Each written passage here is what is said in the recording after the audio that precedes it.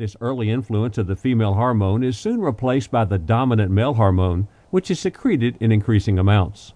The effect of the female hormone is inhibited and the breast enlargement is suppressed. At any time in later life, this same balance can be upset.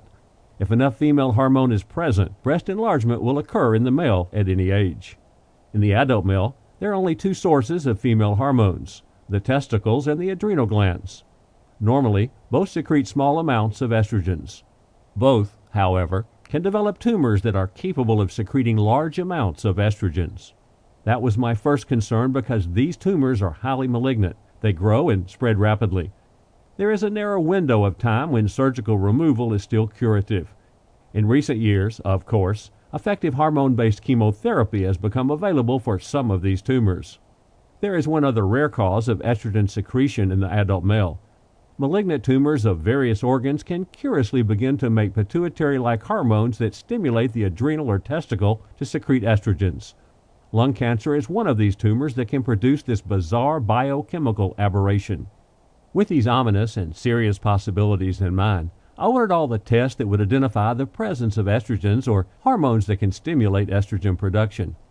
All the tests showed the low and normal levels of estrogens typical for a man his age. What a surprise! Knowing that false negative results can occur, I repeated the test. Again, the results came back within normal limits for a male.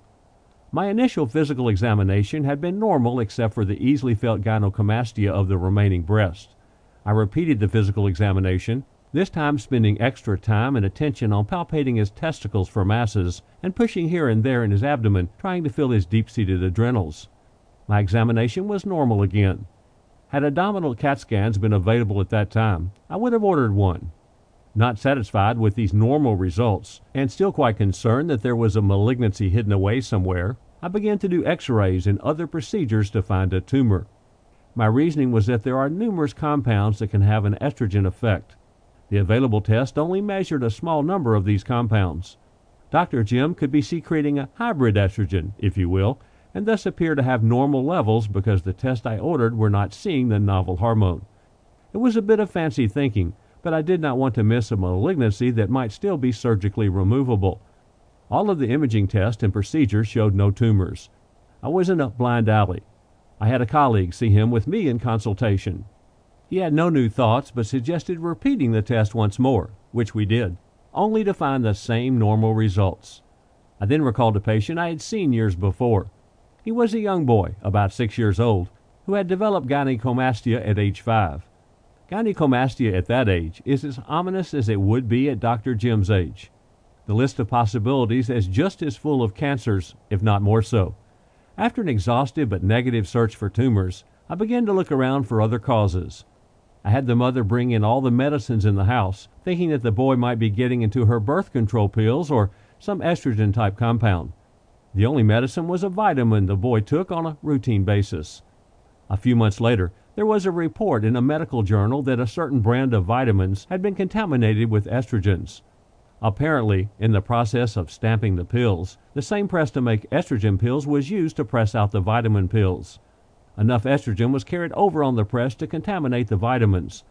I immediately thought of the little boy who had me so puzzled and called his mother. Sure enough, the vitamins were the same brand. Stopping the vitamins led to a regression of the little boy's breast back to normal within a few months. I was amazed at how such a minute dose of estrogen could produce such a profound physical effect. When I thought of the little boy, I called Dr. Jim. I had taken a careful drug history when I first saw him and got no clue that he was taking anything that might have estrogen in it. I even had the nerve to ask him if he smoked marijuana, a frequent cause of gynecomastia in the drug subculture. After he laughed at my question, he asked me if I thought he was one of those long-haired dope fiends. On the phone, I asked if the wife took any estrogens, thinking somehow they might rub off on something he was using. I was fishing for any clue. He answered that she was not taking any. I told him the story of the little boy and the contaminated vitamins.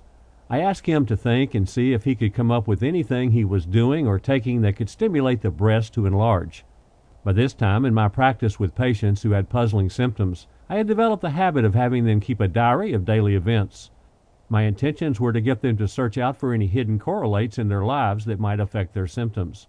I suggested this to Dr. Jim. He laughed.